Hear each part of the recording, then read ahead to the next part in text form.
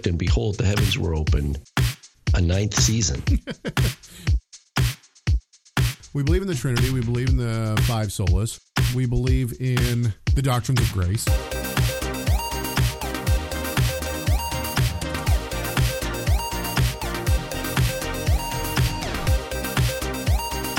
shall not live by bread alone, but by every word that comes from the mouth of God. Matthew 4:4. A lot of the time, people are asking the wrong questions. They're not asking the questions like, do I understand God's grace? Do I understand the cross?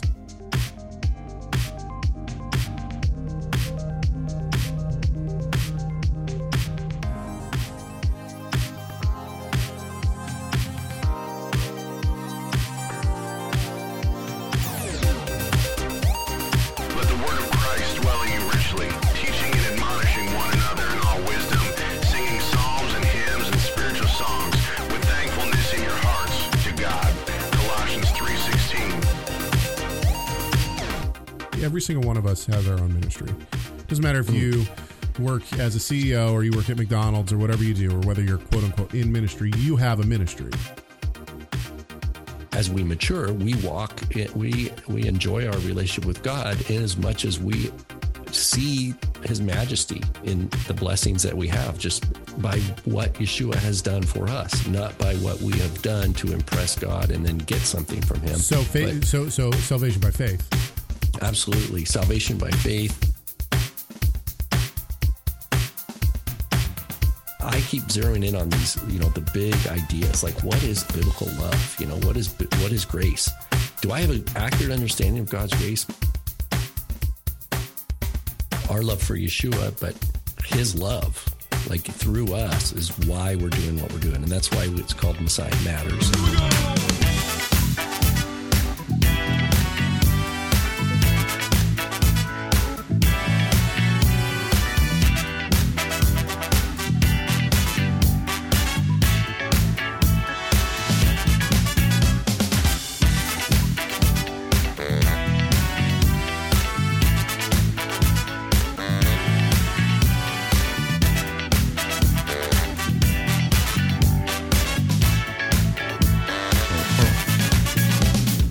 It is Wednesday, November 30th, 2022. This is Messiah Matters, number 410, getting ready for season 10. My name is Caleb Haig.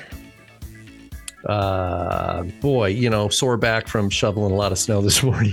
I don't know. Rob Val here. Nice. You'd think after almost 10 seasons that I would know that I'm supposed to have something to say. That's become the thing. That's the thing. The thing is Rob doesn't know what. That's the thing. You should try to get a different thing. You should definitely try to get a different thing. Season 10. Season 10. Turn over a new leaf. All right. I'll put it on my resolution list. So we will be starting season 10 in 2 weeks. Normally it would be next week. However, I have to tell everyone I'm having a hard time getting back into the swing of things after Denver. We got back and then Thanksgiving happens and we essentially had, I think there was we had 2 days off that week. And the reason why is because we got back on a Monday. So Monday night we get back. Tuesday we had off because we'd been traveling for a week and you got to have some time to recoup. So then I checked emails essentially on Wednesday and did a show with you. That was it. Then Thursday we had off and Friday it was like, just trying to plan something. And so, how am I going to work this out? So I get into the office on Monday and it's like, all right, let's go. But the problem is, here's the problem with this. On Monday, I started Hebrew syntax at Southern. And so my entire, every single waking second, then my family, bless their heart. I love my family very much. And I want to spend time with them. But my wife's like, can you please just do your Hebrew out in your office and then come in here so that you're not trying to do two things at once? It's like, yes, absolutely. So now I'm extending my work time in my, it's a whole thing. It is a whole thing. Dude, at Southern, they told us, are you ready for this? They had to sign something. Saying we'd put 15 to 20 hours in a week in Hebrew. It's no joke. So, wow. Yeah. That's like 3 hours a day almost. It's like a part-time job, man. Anyway, it's fine. I think I'm finally learning some Hebrew for the first time ever, which is great. But at the same time, it's just like, man, I don't have time for all of this. This is ridiculous. I got 4 kids, man. That's what I'm trying to say. All right. So what you're also trying to say is for you who are starting to learn Hebrew, learn it the first time. Right. Put your 15 to 20 hours in the first time so you don't have to do it over and over and over again. Yeah, it's very good. Okay. No, well, that's good. 253. 253-465-3205. It's 253-465-3205. It's been a little while since we've heard the jingle. Let's hear the jingle. Messiah Matters wants to hear from you. Leave us a comment, a question or two. Call 253-465-3205. All right. You can also shoot us an email. chegg at TorahResource.com. It's CHEGG at TorahResource.com. We check all of our phone messages. We read all of our emails. And then, of course, Torah Resource is the place to find all sorts of free stuff. And you can also pay for stuff, too. By the way, I don't think we plug this enough, and I think we should plug this.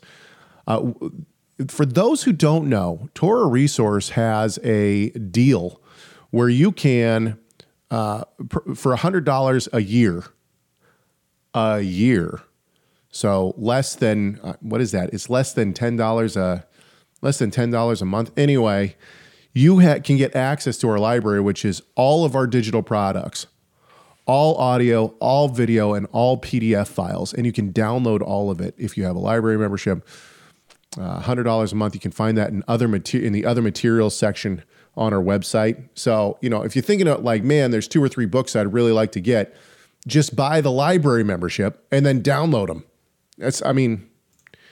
Everyone should have a library membership, in my opinion. Anyway, okay, so go buy one. But if you don't want to buy a library membership, do us a favor, just subscribe to this YouTube channel. It helps us. I know it sounds weird, but it does. And we're getting close, man. We're getting close. I think in season 10, we'll hit 10,000 subscribers. Nice. 10,000 in 10. 10,000 in season 10. Now, I'm not sure. Does YouTube give a little plaque for 10,000 subscribers? Maybe they do. I don't know. We'll find out. If so, we'll reveal it on air. All right, let's jump into it. Well, first of all, I do want to also say hello to everyone in the chat room. We got a decent showing in the chat room today. Everybody looks excited to be here. And everybody's doing their shout outs. So hello from Texas. Hello from Idaho. I think we got Oklahoma in there. Yeah. Anyway. Nice. All right. Okay. Let's jump in. Here's what we got. It's been a while since we've addressed different things. Now, Rob is not ready for this one. This one came in this morning. And talk about it though. I love not being ready. Let's hear it. Is that your other thing? What's my other thing? That's your other thing, is not being ready. Okay. Here we go. Timothy writes in, he says this, he says, my question to you is in 1 Corinthians 11:2 and 2 Thessalonians 2:15. Is Paul teaching that we should be observing Jewish tradition? If Paul is saying that his Gentile churches are supposed to follow Jewish tradition, are we as well? Let's read those passages. I got them pulled up here. What are they again? 1 Corinthians 11:2. I give you the other one too. The other one is 2 Thessalonians 2:15. Because it has the word paradosis. Yeah, that's why. So 1 Corinthians 11:2, we'll start out with that. Now I commend you because you remember me in everything and maintain the traditions even as I delivered them to you. 2 Thessalonians 2:15 says, so then, brothers, stand firm and hold to the traditions that you were taught by us, either by our spoken word or by our letter. So I think the question is obvious. Does the scriptures, the apostolic scriptures, teach believers that they should be following Jewish tradition? Now, I'm going to guess that Timothy is asking, when he says Jewish tradition, I'm going to guess that he's referring to the Mishnah and the Talmud, which do not come along until a good 500 years after Christ, right? So clearly, Christ cannot be talking about the Mishnah or the Talmud. And the reason why is because they're not around in the first century. So some might argue, okay, but there were Jewish traditions that were going around that become the Mishnah and the Talmud later. How much of that is true is arguable. The question that would have to be raised now I'm not conceding that he's talking about Jewish tradition. In fact, I don't think he is. But if Paul is referring to Jewish tradition, which Jewish tradition is he talking about? Which one are you going to choose to follow? Is he talking about the Pharisaic tradition? Is he talking about the Sadducean tradition? Is he talking about the Qumran tradition, the Sicarii tradition? I mean, the list could go on. We're not talking about Judaism. We're talking about Judaisms, and each one of them had different traditions. Even Paul speaks against some Jewish tradition, right? In Colossians 2, he says that it's the teaching of men and vain philosophies, I think he says, right? So clearly, he's not talking about all Judaisms, and I think that we get into some real murky water. Especially in like the Messianic movement, there's this idea that Jewish tradition is monolithic in the first century. In other words, that there's like one Jewish tradition, and everybody kind of adheres to it. This is not the case. This is certainly not the case. There's lots of different tradition. The fact that the Pharisees are following Christ around and telling him that he's doing stuff wrong. The fact that Yeshua asks, do you believe that John the Baptist was a true prophet? What do they have to say? There's multiple traditions. So that's where I'm going to start. Rob, take it over. Well, I think this word paradosis, obviously, like you pointed out, it's used and it's got a wide semantic range, right? It's got positive usage, negative usage. But it also doesn't have to necessarily mean practice. It's not like for example, in Mark 7 or Matthew 15, it has to do with a ritual washing of hands that is supposed to eliminate some sort of impurity, koinos impurity that was contracted while in the marketplace or something. Now you're going to come into a house, you're going to come into a holy meal. You have to somehow transition and remove that so that you can be acceptable in the meal, and then you have that tradition start. So there's a rite, and then a rationale behind the rite, and then a judgmental attitude for people who aren't on board with this new commandment of men, and that's why Yeshua rose them for that. But a tradition can also be something about the message of the gospel itself. Right. It's just the tradition. The word paradosis just means a handing over, a handing down. So it could be the scriptures themselves. Exactly. So, for example, if we look at, let me pull it up, but I think it's even is it 1 Corinthians 15? Let me just check here. Yeah, it's the same language. Now, he doesn't use the noun, but in same letter. So 1 Corinthians 15, now I make known to you, brethren, the gospel which I preached to you, which you also received. So it's the language of receiving, in which also you stand, by which you are saved, if you hold fast. Same concept, holding fast. The word which I preached to you, unless you believed in vain. For I delivered to you, that word, that's paradosis in a verbal form, though, to hand over to you, as the first importance, what I also received, right? So it's the language of transmitting and receiving. That Christ died for our sins according to scriptures, that he was buried, that he was raised the third day according to the scriptures, et cetera, et cetera. So when Paul talks about a paradosis, we have to remember that term sometimes does mean we fast twice a week, right, on Mondays and Thursdays. And that's the paradosis in our sect, for example. And if you're one of us, you do it. If you're in part of Caleb's sect, you have to sign that says you're going to study Hebrew 15 hours a week. That's a paradosis that he signed up for. That's the Southern Baptist paradosis. Exactly. So it can mean that, but it doesn't have to. It clearly from the same epistle, 1 Corinthians, holding fast to the traditions. You got to remember also, right? Because this is what mid first century. Paul's writing these letters, 40s and 50s. the Gospels are not like fully written yet, right? It's not like you go down to a bookstore and have the Gospel of Matthew, right? Or the Gospel of Mark or the Gospel of Luke or the Gospel of John. So Paul's letters are really among the earliest, what we call Christian documents, that are going out there. And so I think that whatever it means, we're not missing out on anything because we have the fullness of the apostolic writings now, which capture all the paradosis concerning Yeshua that we need to know in God's wisdom.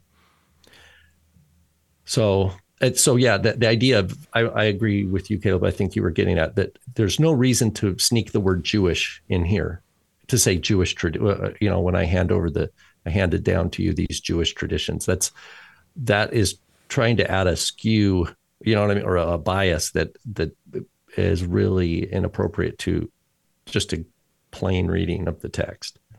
Okay, so I do really want to. I want to be careful because I know that there are some people who are very, very adamant about this.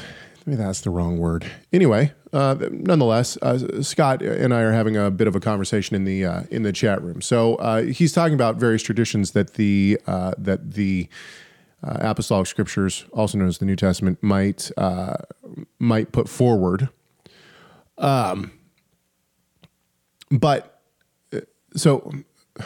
I think that we need to be real careful about a couple of things here. First of all, if it's in the apostolic scriptures, if it's in the New Testament, it's not a tradition. If it's a commandment of God. So it falls under the commandments of God. It's not a tradition that we should keep, but it's tradition so we can nudge here or there. And so if that's the case, then when we come into things that Paul commands, then we need to treat them as commanded of God, right? Because the letters that Paul has written are inspired by the Holy Spirit, and not just Paul, right? So when we read John, when we read Mark, when we Luke, when these things are giving commands, it is as good as being given on Sinai, right? Because it's of the Holy Spirit. That's my opinion on this, and then we'll get into some what is Scripture in a few minutes here. But we see things like women being silent in the congregation would be one, or head coverings were a Jewish tradition that wasn't explicit in the Torah. Now, I said, and then Scott says, I think my wife wears a head covering, so I'm pro head coverings. I think it is a good tradition. And I said, but are you saying Paul was telling people to wear head coverings? He said, yeah, when women are praying or prophesying. So I would disagree with women being silent in the congregation as well. Clearly, women are not supposed to be silent all the time in the congregation. And the reason why is because we see that Paul says when a woman prophesies.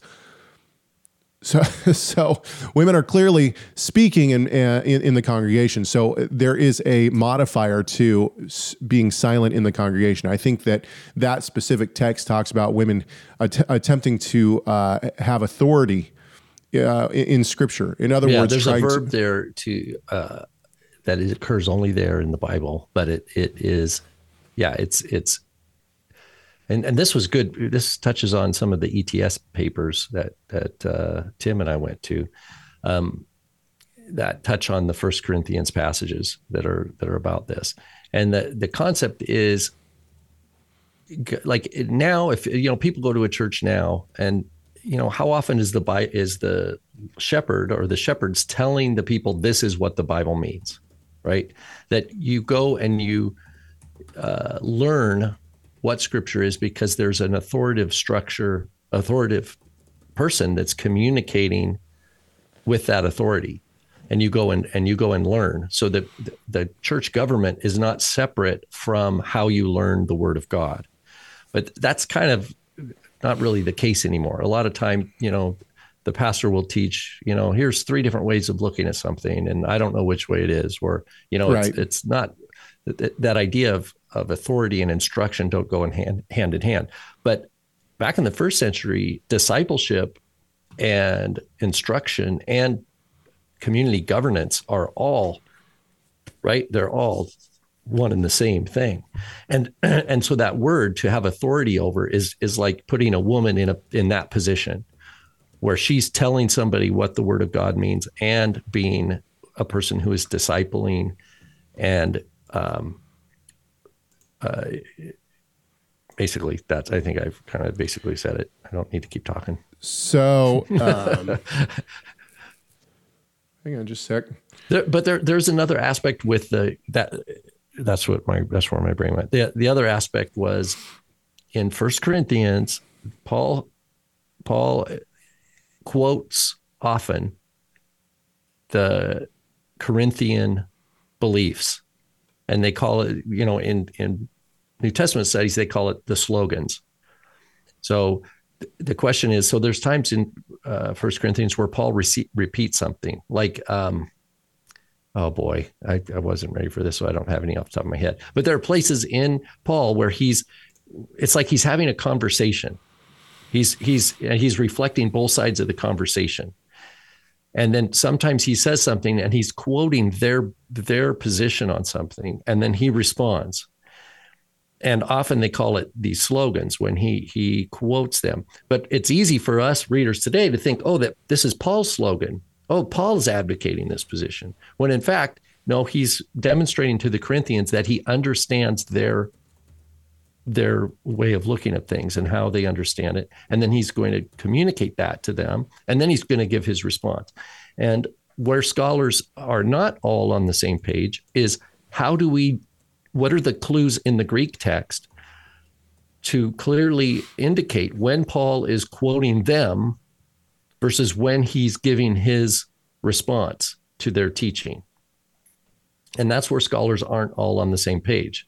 But chapter 11 is one of those places, and elsewhere in Corinthians. Yeah, so Scott is of the opinion in the chat room that a woman's only allowed to prophesy and pray at home, not in the congregation. You can believe that. I disagree with you on that. I don't think that that's what the text says at all. And so I think that women are allowed to pray and prophesy in the congregation and speak in the congregation. They're just not allowed to teach with authority in the congregation. Also, what's the verse about the authority, real quick? I think he's referring to 1 Corinthians 14. Let's see. Women keep silent, right? The 1 Corinthians 11 is about prophesying in the congregation. 1 Corinthians 14:34 is the keep silent in the congregation. But then also in 1 Corinthians 11, there's all this talk about head coverings. I already linked in the chat room a article that my father has written on that. It seems pretty apparent, in my opinion, from the Greek that it's talking about hair and not about head coverings. And the reason why is because he specifically refers to hair several times coming down.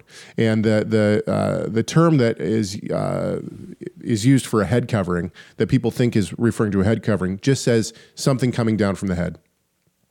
So that would be... This is where people believe that head coverings are commanded. I don't believe it's talking about head coverings. And so I know that's there's various opinions on that. And my father, Tim Hegg, writes about that in that article and shows why he believes that it's not talking about head coverings. Anyway, 14:33, 14:34 is the keeping silent, and then 11 is when it talks about women prophesying. And I personally don't think there's a way that you can get away from this this talking about being in the congregation. So anyway, just trying to sift through all of the comments as well. Okay, so. And Scott responds with, if they desire to learn anything, let them ask their own husbands at home, for it is improper for a woman to speak in the ecclesia. Yeah, once again, this is I think you're, Scott, no offense, brother, but I think that you are completely missing the point of what Paul is saying. He's talking about them, about a woman attempting to usurp authority over men from the scriptures within the congregation. And it's clear that he's talking about an authority structure. He is not talking about women not being able to talk in the congregation. And I think this is made clear from other passages where women are clearly speaking in the congregation. I mean, we can agree to disagree on this one, but I think you've missed it. I think you've got it wrong. Okay, let's move on. We are going to go to Andrew. Andrew says, just a quick question. Since you don't believe that the Septuagint is inspired, okay, now, Andrew's not the only person who wrote a message like this. So I just pulled Andrew's comment because it was the easiest to follow along with. Just a quick question. So since you don't believe that the Septuagint is inspired, how do you reconcile when Jesus quotes it in Mark 7:6-7? And he puts in Isaiah 29:13. Oh, first of all, let's stop right there. The Apostolic Scriptures of the New Testament quotes from the Septuagint. I believe it is 58% of the time that it quotes the Scriptures. So it's not just when Yeshua quotes in Mark 7:6-7. Just throwing that out there. Would you affirm that at least this particular verse is inspired since Jesus is quoting it? Of course, I would say that the verse itself, Isaiah 29:13, is inspired. I think that this shows that people have missed what we have said. Anyway, I have heard arguments for the Luke 4 passage simply being that Jesus was handed the Greek scroll, but how do you reconcile when Jesus quotes it from memory in the version available in the Septuagint?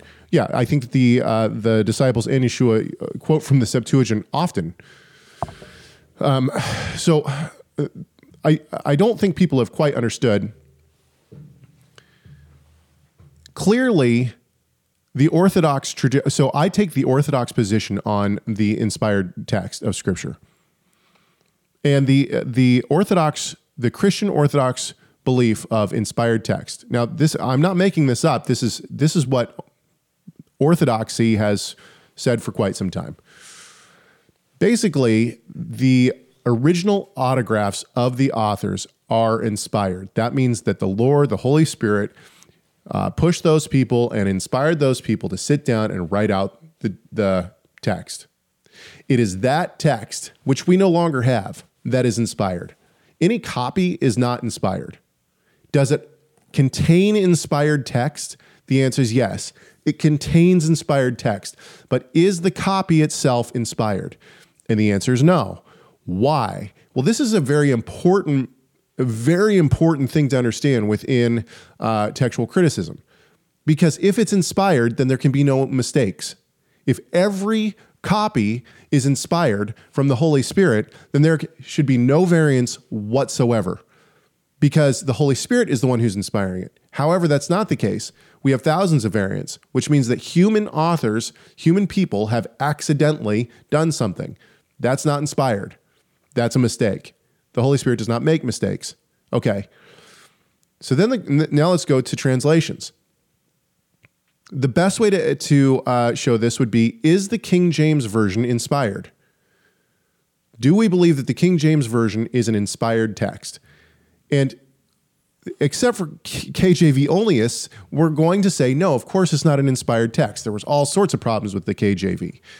It's not an inspired text.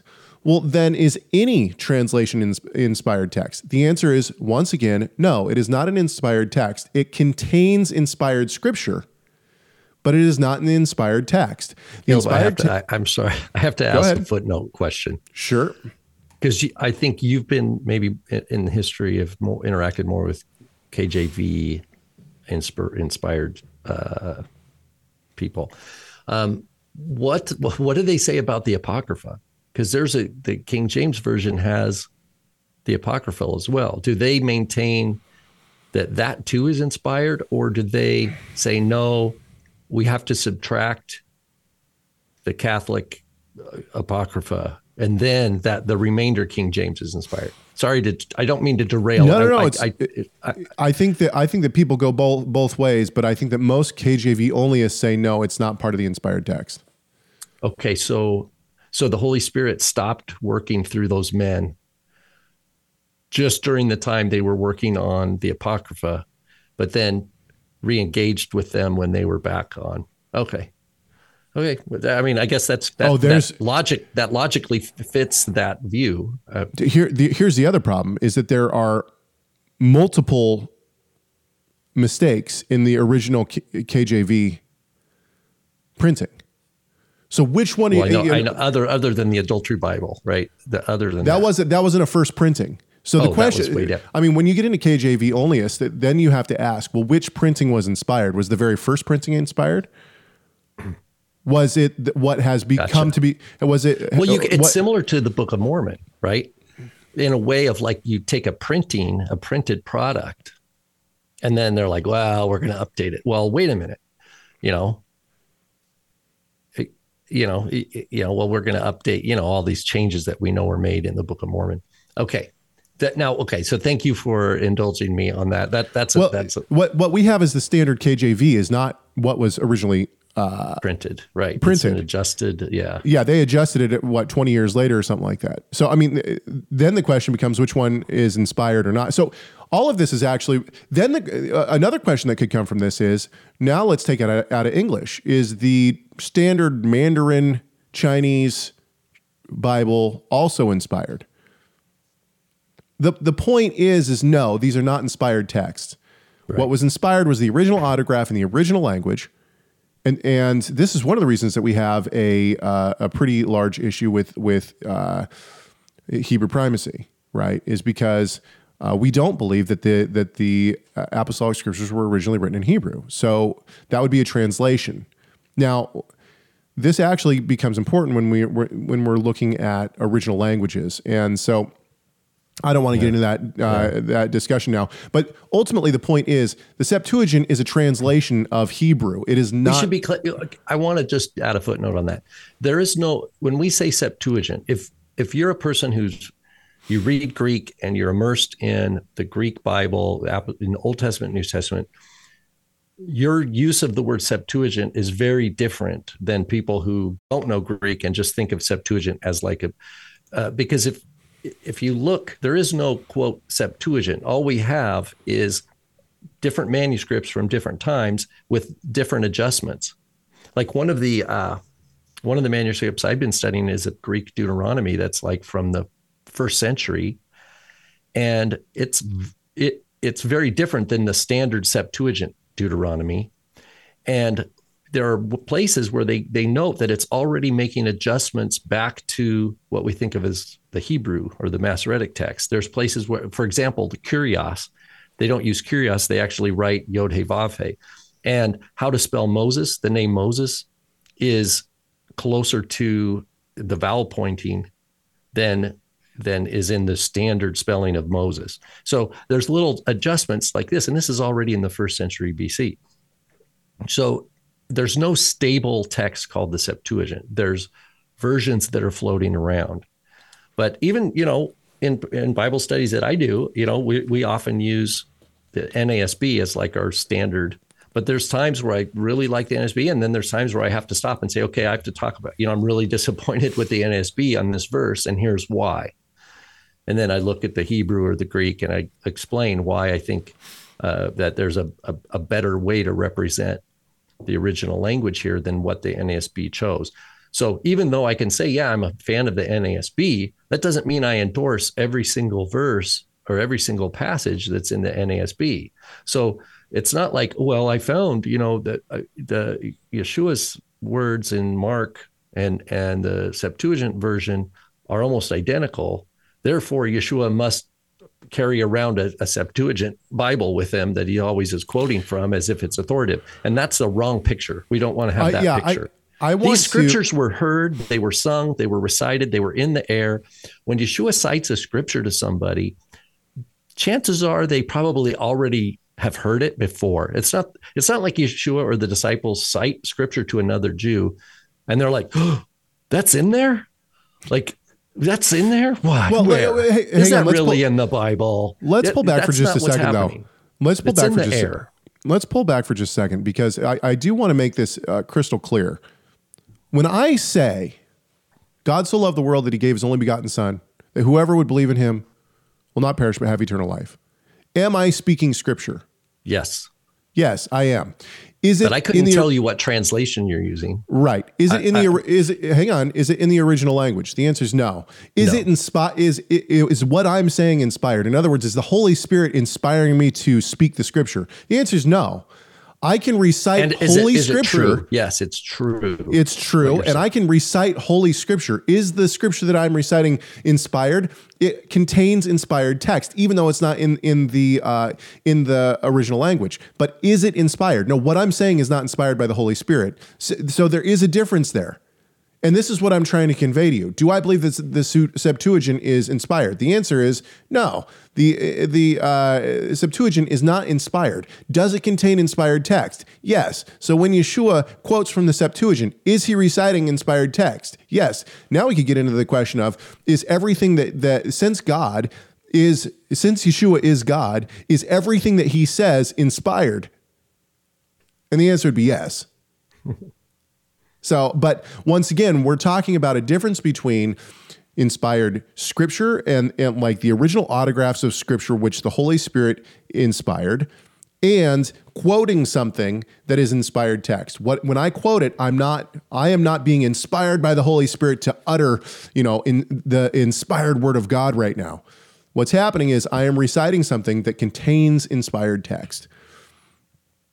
So, anyway. And we know in many other avenues, there's allusion, and then there's other blatant quotes where, and this is one thing I like about Tim Hagg's commentaries, whether it's his work on Romans or Galatians, where you encounter or even the Gospel of Matthew's got a commentary. Wherever there's a citation from the Tanakh, Tim usually, his practice is to provide it in multiple columns, and you see the different text readings, and he makes that a pointed part of the discussion. Is like, okay, wow, notice here that Paul he's clearly citing Exodus, but he's clearly not citing anything that we have in the Greek Septuagint. So where did Paul get this way?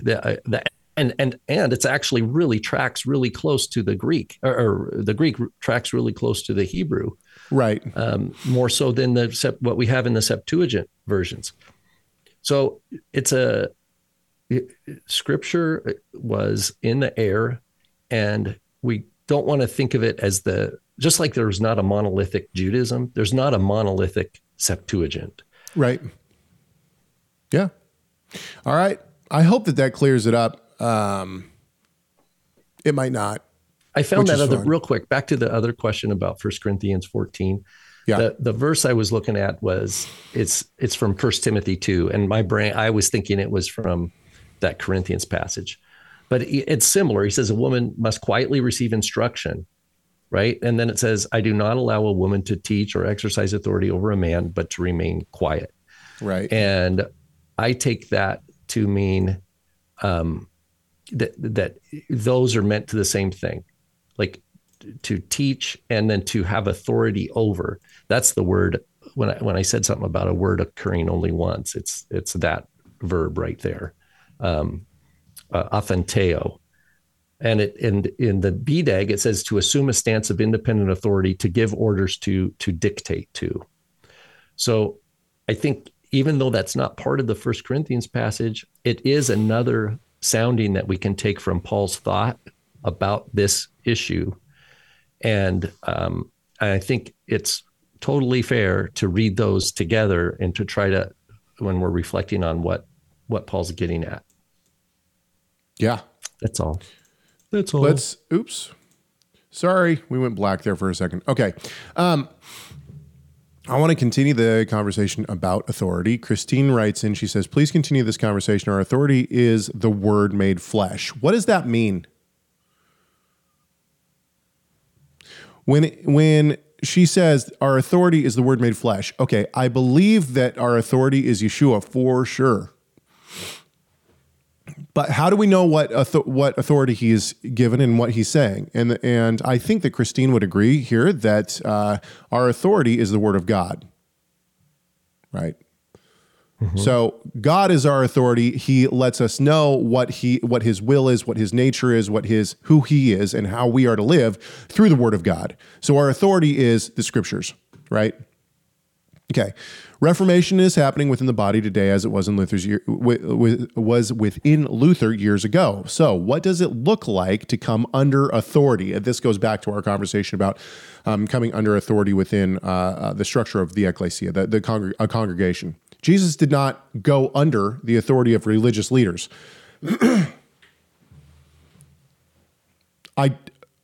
I understand what you are. They say he didn't go against them? No, she says Jesus did not go under the authority of religious leaders. Oh. Okay, so I understand what Christine's saying, but I am going to push against that in just a second. Hang on. That we're adding to or subtracting from the word. Did Elijah and the prophets go under authority, or were they called by obedience to him to have to walk counterculturally? Okay, I agree with Christine that we should certainly walk counterculturally. Our culture is quite screwed up these days. There's no doubt about that. However, I think that it is important for us to try to find Bible-believing congregations. And God clearly sets up in his scriptures authority structures within the body of Christ. Okay, so there are shepherds and there are elders and deacons, and we are to submit to those authorities.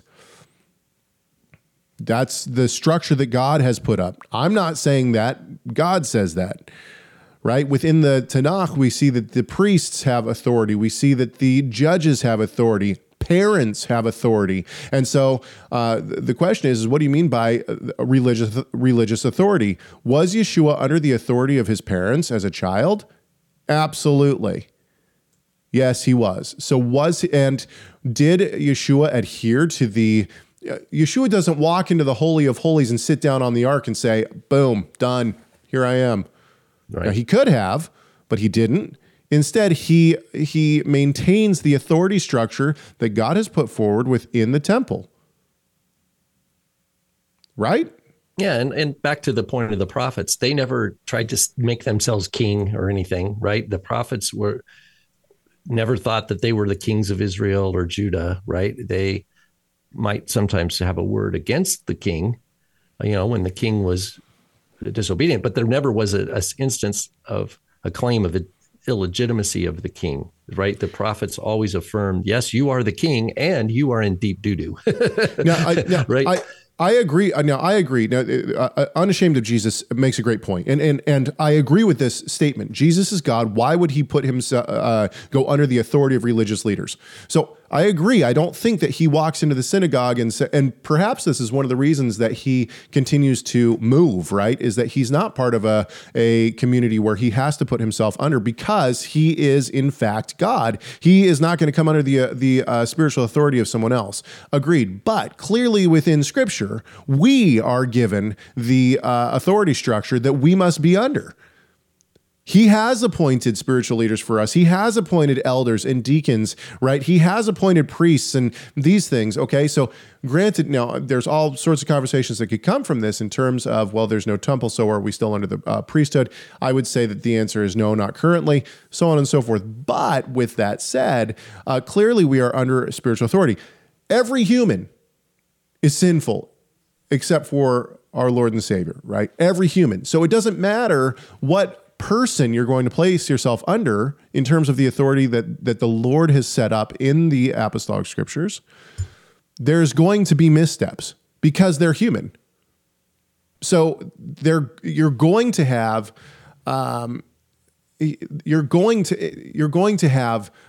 issues there no matter what. And actually, Scott in the chat room, he says, Jesus went under authority to be an example for us. And this is a great point because Scott's right. Yeshua goes under the authority of at least someone to be crucified, right? Did he have to do that? To Pilate, he says you wouldn't have this authority unless it was given to you from above. Yeah, exactly. But there's times where he, they say, Lois, where do you get your authority? Right, where do you get your authority? And he says, I'll tell you what, let me ask you a question first. John the Baptist, was his authority from heaven or from men? Right. Answer me that, and then I'll tell you where I get my authority. And they're like, oh, wait, we can't, we don't know, because if we say this, well, that, and if we say this, and he exposes their corruption. He exposes that they're in for their own self-interest and their own self-preservation rather than for God's truth. So he's like, well, then I'm not going to answer you. if you're not going to answer me, I'm not going to answer you. So Lois got me. She says the ark wasn't in the temple. Just saying. Yeah, you're absolutely right. The ark wasn't in the temple. So here's the question then. Could Yeshua have walked into the temple with the ark? Could he have grabbed 2 of it or 4 of his disciples, said, hey, here's the ark, go grab it and bring it into the temple. I'm going to sit down in the Holy of Holies. Yeah, he could have. But the point is he didn't. So I think let's just go to what I'm hearing here from Christine. What I hear from Christine is this, and I could be wrong on this, but what I hear is we shouldn't place ourselves under the authority structures of people within the church because they are wrong on so many issues. Okay, fair enough. If you think that, then you definitely should not be in a church. You should find a group of believers where you can fellowship and where you can place yourself under the authority of someone. With that said, no matter what you find, whether it's a Messianic congregation, whether it's a Hebrew roots congregation, a Christian church, a Jewish synagogue, no matter what, you're going to have theological errors.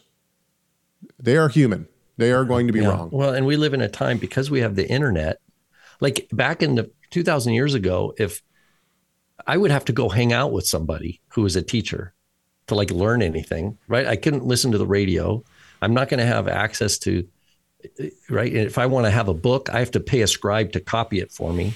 And then I have to find a scribe who's worthwhile, who's reliable. And then which book am I going to have him copy for me, right? I mean, there's all sorts of problems. So I have to physically go live somewhere where I can hang out and be close to somebody. And it might be the wrong teacher, right? So, but in our day and age, the problem set has, the tables have really turned. And now you can get on Rabbi Google.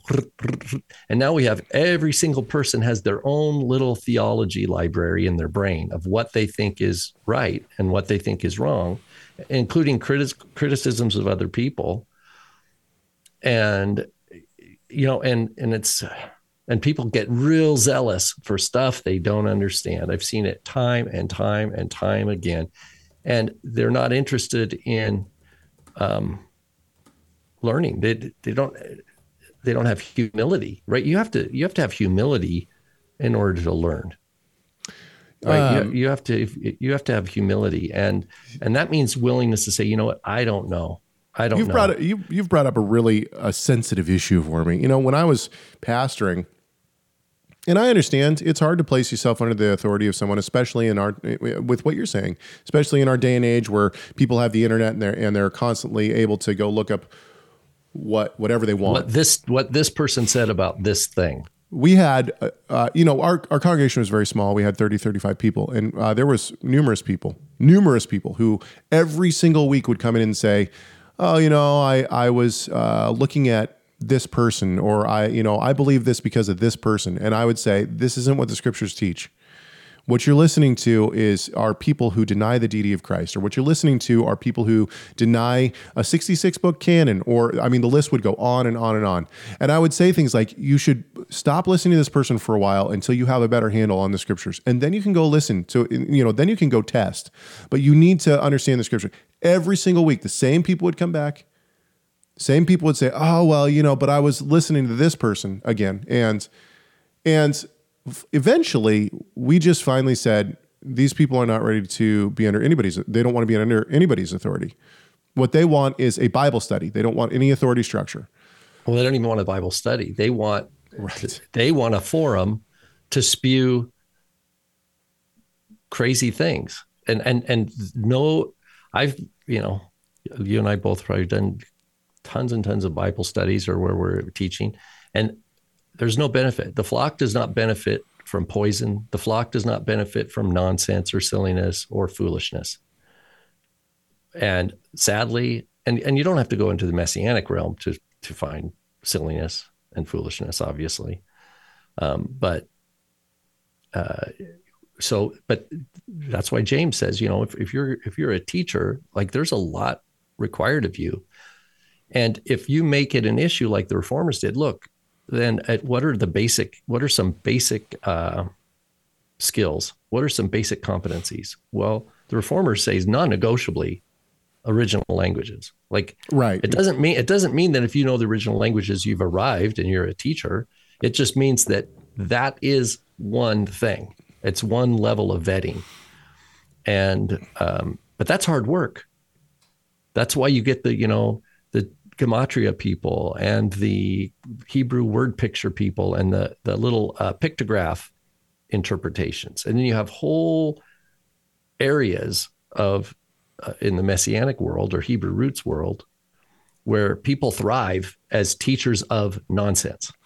And they thrive. So maybe we should talk about this for just a second in terms of like Bible study. I think that there is a place for little Bible studies. And what those are when you have a congregation that you're going to, and then you want to get together with a couple brothers and study the word during the week. And what do? If something doesn't sit right, where do you go? You go to your pastor, you go to the leader of your congregation, you say, hey, look at this. This is what was said in my Bible study. How should I address this? Or what do you think of this? Instead, what people think are Bible studies is when they have no community, and instead they get together with some families every single time that this has happened. I get, I'm contacted by people in these quote unquote Bible studies. It is the same exact conversation every time.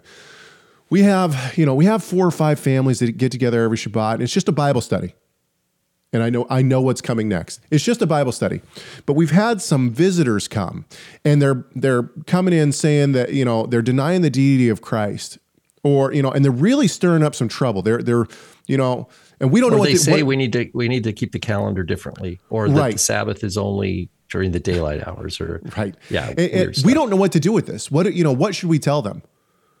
And every time it's the same kind of conversation. Well, who's the authority in the congregation? Oh, it's not a congregation. It's just a Bible study. We don't really have an authority structure. Well, then what are you doing? You have no defense against that then, except for to try to argue with the people. What you need to do is set up authority and have a Bible study during the week with a couple of people or whatnot. You need a congregation on Shabbat or on the weekend where you have an authority structure where if somebody comes in and is saying, oh, I deny the deity of Christ and this is why, the authority structure says, hey, sit down and shut up. That's what the shepherds do. They keep the wolves out. Now we're back to that authenteo, that verb where Paul says a woman can't do that in the ecclesia. That's not her role. Right. That the men do have a role to tell people to shut up. And it seems like with the Corinthians specifically, the local Corinthian culture had a high placement of female authority in the not in the ecclesia necessarily, but in the larger culture, in the temples and everything. And so there was this presumption of women, it seems, coming into the Corinthian ecclesia, and they were bringing this baggage of this picture of womanhood from that pagan culture and trying to get traction in an authoritative place inside the Corinthian ecclesia. And Paul's like, no, go read Genesis, right? I mean, the idea is you need to, just like there's a new way of being a man, when you come from paganism and you learn, by God's grace, you repent and you come to the God of Israel, you have to learn what it means to be a man a different way. You can't bring your image of what manhood is from paganism and just paste new stickers on it, right? You got a fundamental change. Well, the same thing for women.